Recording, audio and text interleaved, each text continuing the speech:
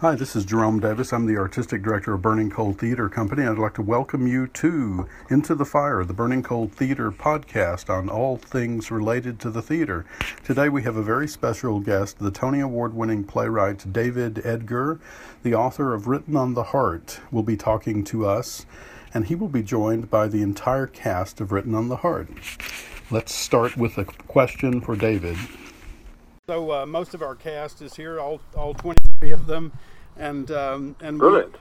Yes, and a few of whom you know from past experiences. We just wanted to, first of all, thank you for the play and thank you for allowing us to do it, and then we just wanted to ask you if you wouldn't mind talking a little bit about, how the play came about originally, and sort of ideas you have about how the play is important or useful for us beyond the celebration of the 400th anniversary. Well, it certainly started with the 400th anniversary, knowing that was coming up, and feeling that the Royal Shakespeare Company, having as its own Bible, if you like, the other most important published publication of the 17th century, and arguably ever, the first folio of Shakespeare. So it seemed very appropriate. And Stratford actually has got both the first folio of Shakespeare and the King James Bible. The King James Bible in the church where Shakespeare is buried. So it had all those connections. But obviously that wasn't sufficient. I think that the next thing was I was thinking about the fact that although I'm not religious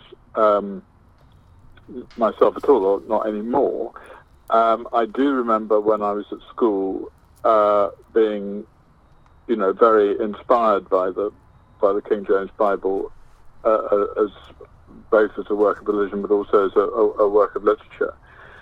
And I wanted to kind of, and whenever I mentioned that to my Christian friends, they'd get quite cross and say, well, it's just nostalgia for you, and the translation has all sorts of problems, and it's in old-fashioned language, and people don't understand it, and that the modern versions, which I find rather dull, the modern versions are much better as spiritual documents. And you're just treating it as literature and as a way of feeling nostalgic about your school days. And there was a sort of element I felt of truth in that. But I wanted to sort of think about why I felt so strongly about it. And then I started reading and began to understand that what we call the King James Bible, which, was translated in inverted commas by 54 clerics in between 1603 and 1610. That actually it was a rewrite of the preceding Bibles that go back to William Tyndale, and that while Tyndale translated the Bible for very radical, almost revolutionary reasons, the purpose of the King James Bible was to draw a line under that, was to say, we've now had two generations of Reformation. We've had nearly 100 years of altar smashing and window smashing and burnings and violence, and upset, and now we've come to a compromise, which is basically to keep the lots of elements of Catholic ceremony, but basically to have Protestant doctrine, and in that, of course, the Bible completely failed, because the Civil War, which was the sort of last and greatest battle of the English Reformation, was to start, 20, 30 years later. Right. So it was I became increasingly interested in it as being about what happens when you have revolutions, and each generation thinks they've completed the task, and then the next generation comes up and says, no, you haven't. And I think you can see that in many, in many progressive and radical and indeed revolutionary movements of our own time. Sure. And I guess that's expressed most sort of overtly in the figure of Mary at the end, who says, you can't tell us that it's all over, and that you've done all the spade work. You've now decided thus far, but no further. When my generation wants to complete the task. So that's roughly how it went from the noticing the anniversary to the play that I'm delighted and honoured that you're going to be doing in of all places, North Carolina. Yeah. Indeed. Yeah. David, can you talk just a little bit about Tyndale? Your suggestion a moment ago was that his significant contribution was radical and more so than the translators who came after him, I guess, or before him as well. Can you talk a little bit about Tyndale? Well, I mean, Tyndale was a fascinating figure because he, he's born in the West Country. He then becomes, he goes to Oxford, and he becomes a very fervent early Protestant at a period when that was quite a dangerous thing to be. I mean, at that point, you didn't say, I'm a Protestant, like you might say I'm a Democrat or a Republican. But you were critical of the church, and obviously church and state were so interwedded. No First Amendment there. That being critical of the church is also being critical of the state. And then he goes to London and hopes to find a position in the household of a bishop who might let him translate the Bible, because he believes very strongly that the Bible should be in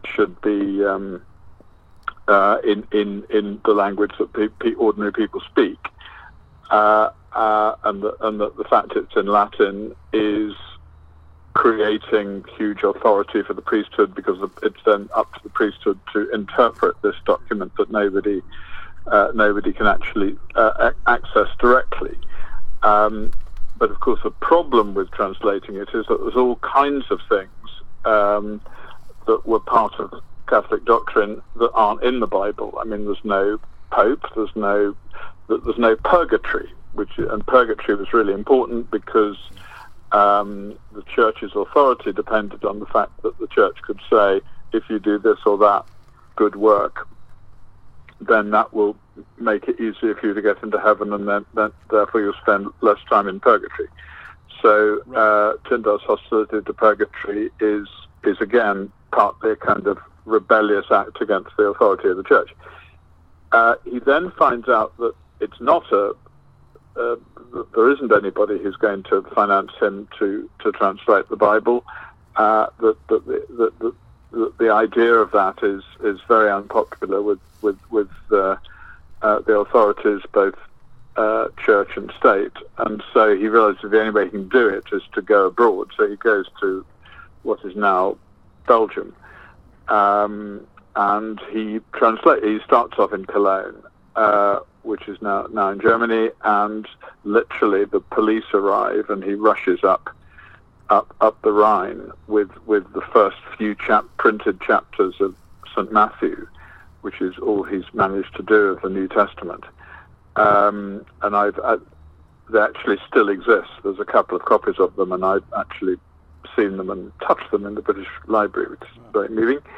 And then he translates the whole of and prints the whole of the New Testament, and smuggled into Britain and burnt in very large numbers the copies that are captured outside St. Paul's Cathedral by Cardinal Wolsey, who is Henry VIII's kind of chief minister. So it's he's a criminal. He couldn't set foot on British soil. Right. He would have been arrested, and so that was the kind of root of his radicalism. But I mean, he obviously was a religious radical rather than a political one. Right.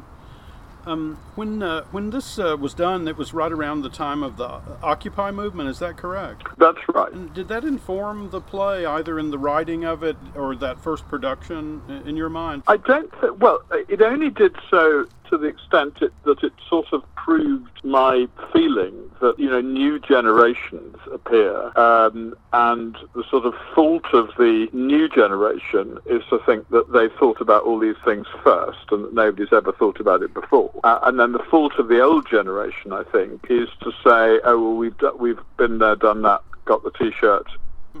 You don't need to go back over all this stuff. And so, obviously, in the late noughts and the early tens, you did have Occupy, which looked very much like the radical movements of the 1960s and 70s in America and indeed here. You also got the new feminist movement, which felt very much in its kind of imagination and its aggression and its commitment, very much like the feminist movement of the late 60s and early 70s. Right. And you had a continuation of an environmental movement, a green movement, which was, in a way had been revitalized and again felt quite similar to the green movement as it emerged in the early 70s. And so I think a lot of people said, oh, well, we've sorted all these things out. And then the young activists were saying, no, you haven't. How dare you say such a thing? So, yes, absolutely. I think the Occupy and the 99% and the various movements, of which the Arab Spring was one, were very important. And there was, in fact, a sit-in protest, a sort of anti-capitalist protest outside St. Paul's, on the very streets where Tyndale's Bible was burnt, which eventually, with great reluctance, the cathedral had to ask, well, didn't have to, they asked the police to clear. So there was and that I think happened sort of after the play was on. But it may have happened. I think it happened between the play being on in Stratford and then transferring to London. So that gave it an added impetus too. One of the figures at St. Paul's resigned his position as a result of that, and I think maybe worked with your production a bit or wrote program notes for it. Is that right? Yes, Giles Fraser, who we got quite close to, and also another person who was on the on the chapter of the ruling body of St. Paul's Cathedral, who's actually the biographer of Lancelot Andrewes, and he and Giles and I did a sort of panel about the play and its implications in the building where the revisions of the translation were undertaken. So that again was quite a moving thing to do. But I think with Giles, Giles is sort of radical within the Church of England, and I think he, which is, as you know, is the equivalent of the Episcopalians with you, and I think he found that aspect of the play intriguing and exciting. I'm going to ask the company if they have specific questions they wanted to ask you now, David. Hey, David. Great. So my question was, in the script, there's a lot of what I would call earthy passages, the references to Mary Magdalene, woe is me for thee, my brother Jonathan, what could be interpreted as the hard places. And yet, when Tyndale and Andrewes actually get to a conversation where Tyndale questions him about the hard places, all they talk about are mathematics and qubits and the appointment of the temple fixtures. And I just wondered what you were up to with that. One of the things I wanted to do when they're getting to know each other was they're both translators, and there is this pages and pages and pages. I can't now remember it. I think it's Leviticus, isn't it? Pages and pages, which are really difficult to translate. and they're sort of sharing a problem, like two sopranos, sharing a particular high note, the difficulties of a particular high note. So I think that's what I think it's a hard place in the sense that it's hard to translate, and it's very technical, and it's rather and you might argue it's a bit dull. So I think then there's the problem of the things that are politically difficult to translate or spiritually difficult to translate, of which the obvious one is the difference between church and congregation, and then also there's a number of other when priest or elder and so on. On the earthy language thing, it's worth pointing out that one other thing that Tyndale observed and expressed was, of course, the New Testament was written in street Greek. There's a bit of I think it's the early bit of St. Luke, if memory serves, which is written in sort of high Greek, but actually most of it is written in a fairly in a fairly street vernacular way, and that was something that appealed to Tyndale. So the King James Bible is actually sort of more highfalutin and more grand in its language often than Tyndale is, whereas Tyndale's much simpler. It's a statistic which I think is worth remembering, that the King James Bible has 5,000 different words in it, and the works of Shakespeare have 29,000 different words in it. So it's linguistically quite simple, and obviously that was something that appealed to Tyndale because he wanted to speak to ordinary people. Okay, very good. Let me see who else has got a question for David. Somebody else have their hands up. I'm going to pass you over to Kaylee, who's playing Mary. Hi, David. I wanted to know, I know you mentioned her briefly earlier, and I can make assumptions, but I was just curious as to why you decided to include the character of Mary within the play.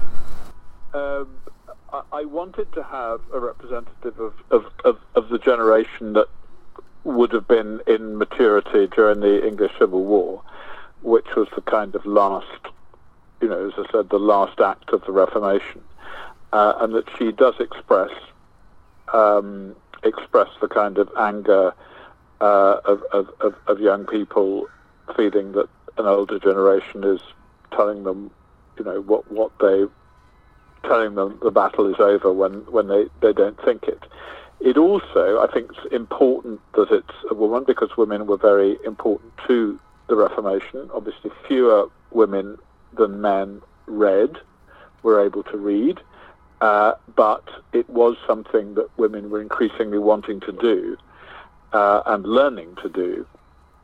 And Anne Boleyn, who was Henry VIII's, the second of Henry VIII's 6 wives, who sort of tends to be known popularly as being a bit lightweight and a bit self-obsessed, actually was a very fervent believer in Protestantism, and there was a book that Tyndale wrote about kingship, actually, oddly enough, which she made Henry VIII read, and I think she would have, had she lived, she might well have, campaigned for Tyndale to be allowed to come back to England. So there's a very important role for women in the Reformation, and I wanted to, for that to be represented in the play. She's kind of self-educated and knows quite a lot on the topic.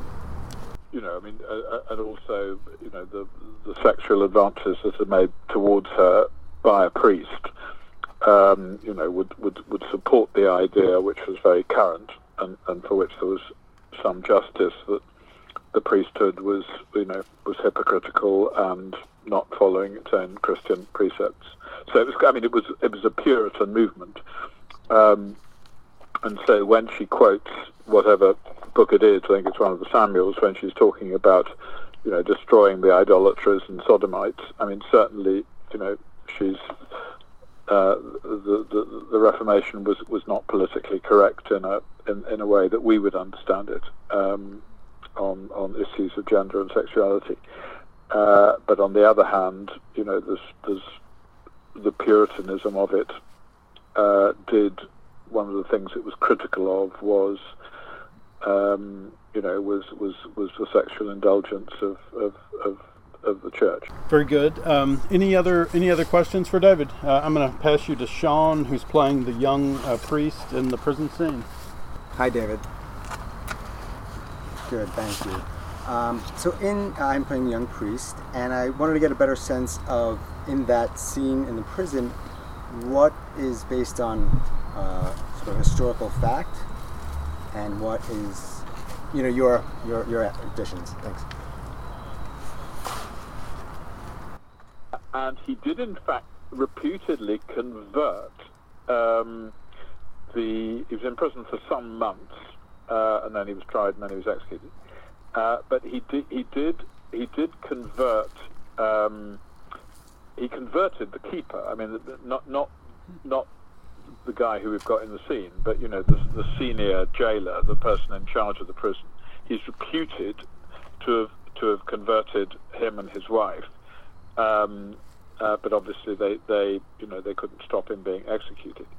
So that's true. The other thing that is true is that he did translate these other books of the Bible, which were never published under his name.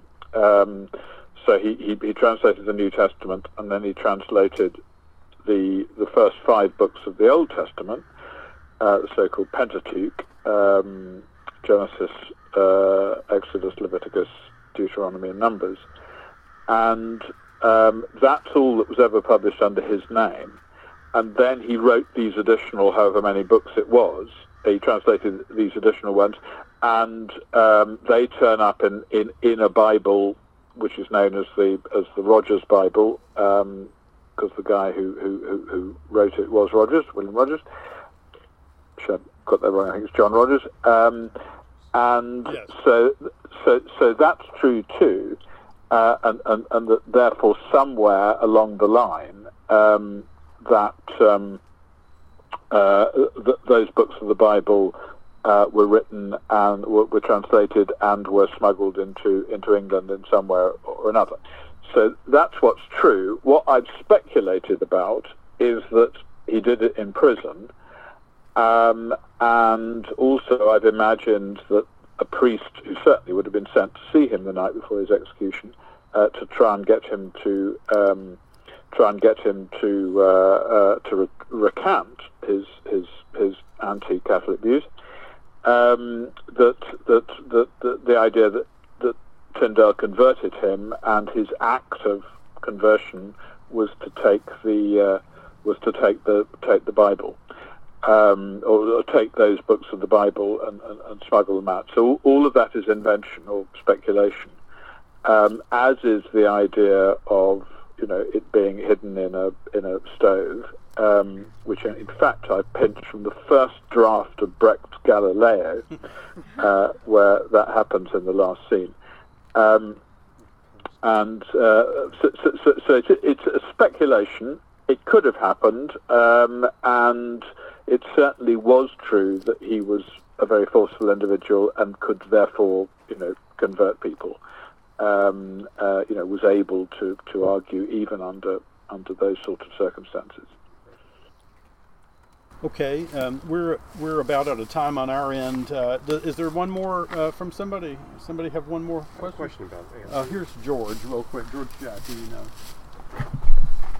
Hi, David. I'm playing Andrews. I'm good, thanks. I had a question. Historically, I guess, as well as in the play, do you feel that there was ever a time where Andrews was tempted to the position of Archbishop of Canterbury, or is that something that he shied away from pretty much from the beginning? I'm not sure. I mean, the sort of a claim that he never really wanted it. He was a pretty. He was a pretty careerist.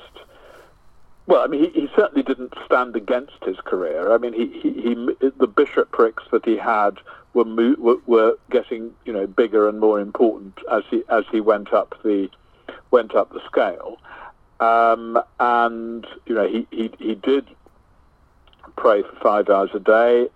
I'd read which his little thing, the Loathsome Sinner speech, is from his book of prayers, some of which is quite poetic and a lot of which is combinations of biblical texts, but some of it is very self-lacerating. And so clearly there was a sort of level of guilt that went beyond, normal, though lots of people felt guilty a lot of the time. And so there was something there, and I think the fact that I think he is sexually attractive towards Ward, wouldn't ever do anything about it, but is sort of feels guilty about that. His biographer, who I talked to a lot about this, feels that is that an unmarried priest at that time was unusual. It wasn't forbidden, but so it's a kind of a combination of not being married with an excess of guilt for no apparent reason might lead one to that speculation. So for all of those reasons, he might have been inclined or relieved when the archbishopric didn't come to him. I mean, he lived on he dies in the early 1620s. So George Abbot happened to be a very long-serving archbishop. But I mean, there's no reason why, with death rates as they were, that he might have become an archbishop later. And certainly William Laud, who we see in the play at the age of 30, and who becomes the great hate figure for the Puritans and the parliamentarians in the Civil War.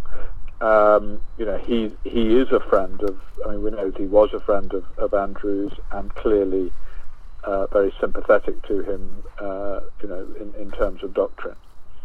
But I think what I've tried to do is just pick one of those days that happens in somebody's life when the crisis of their identity.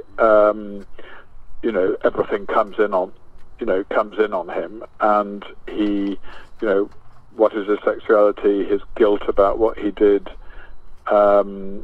his feeling perhaps that he might have betrayed his earlier Protestant ideals, the fact that he became an interrogator of somebody who he had been, who'd given him confidences, and he might have, he certainly betrayed him by, going and trying to make him convert. And so I think for all of those, it's a day when his past, comes flooding back to haunt and taunt him. Very good. That's very helpful, David. Thank you. So we're gonna wrap up now, and just wanted to say thank you for this. Is the work at the RSC right now going well? I'm doing something much less profound because I'm adapting Christmas Carol for them, which I'm enjoying very much actually. And if they like it, it'll be Christmas next year. Okay, David, thank you very much. We all are very grateful, and thank you so much. Thank you so much. Okay, David, thank you very much. We appreciate your having written on the heart, but also your having allowed us to do the U.S. premiere of it.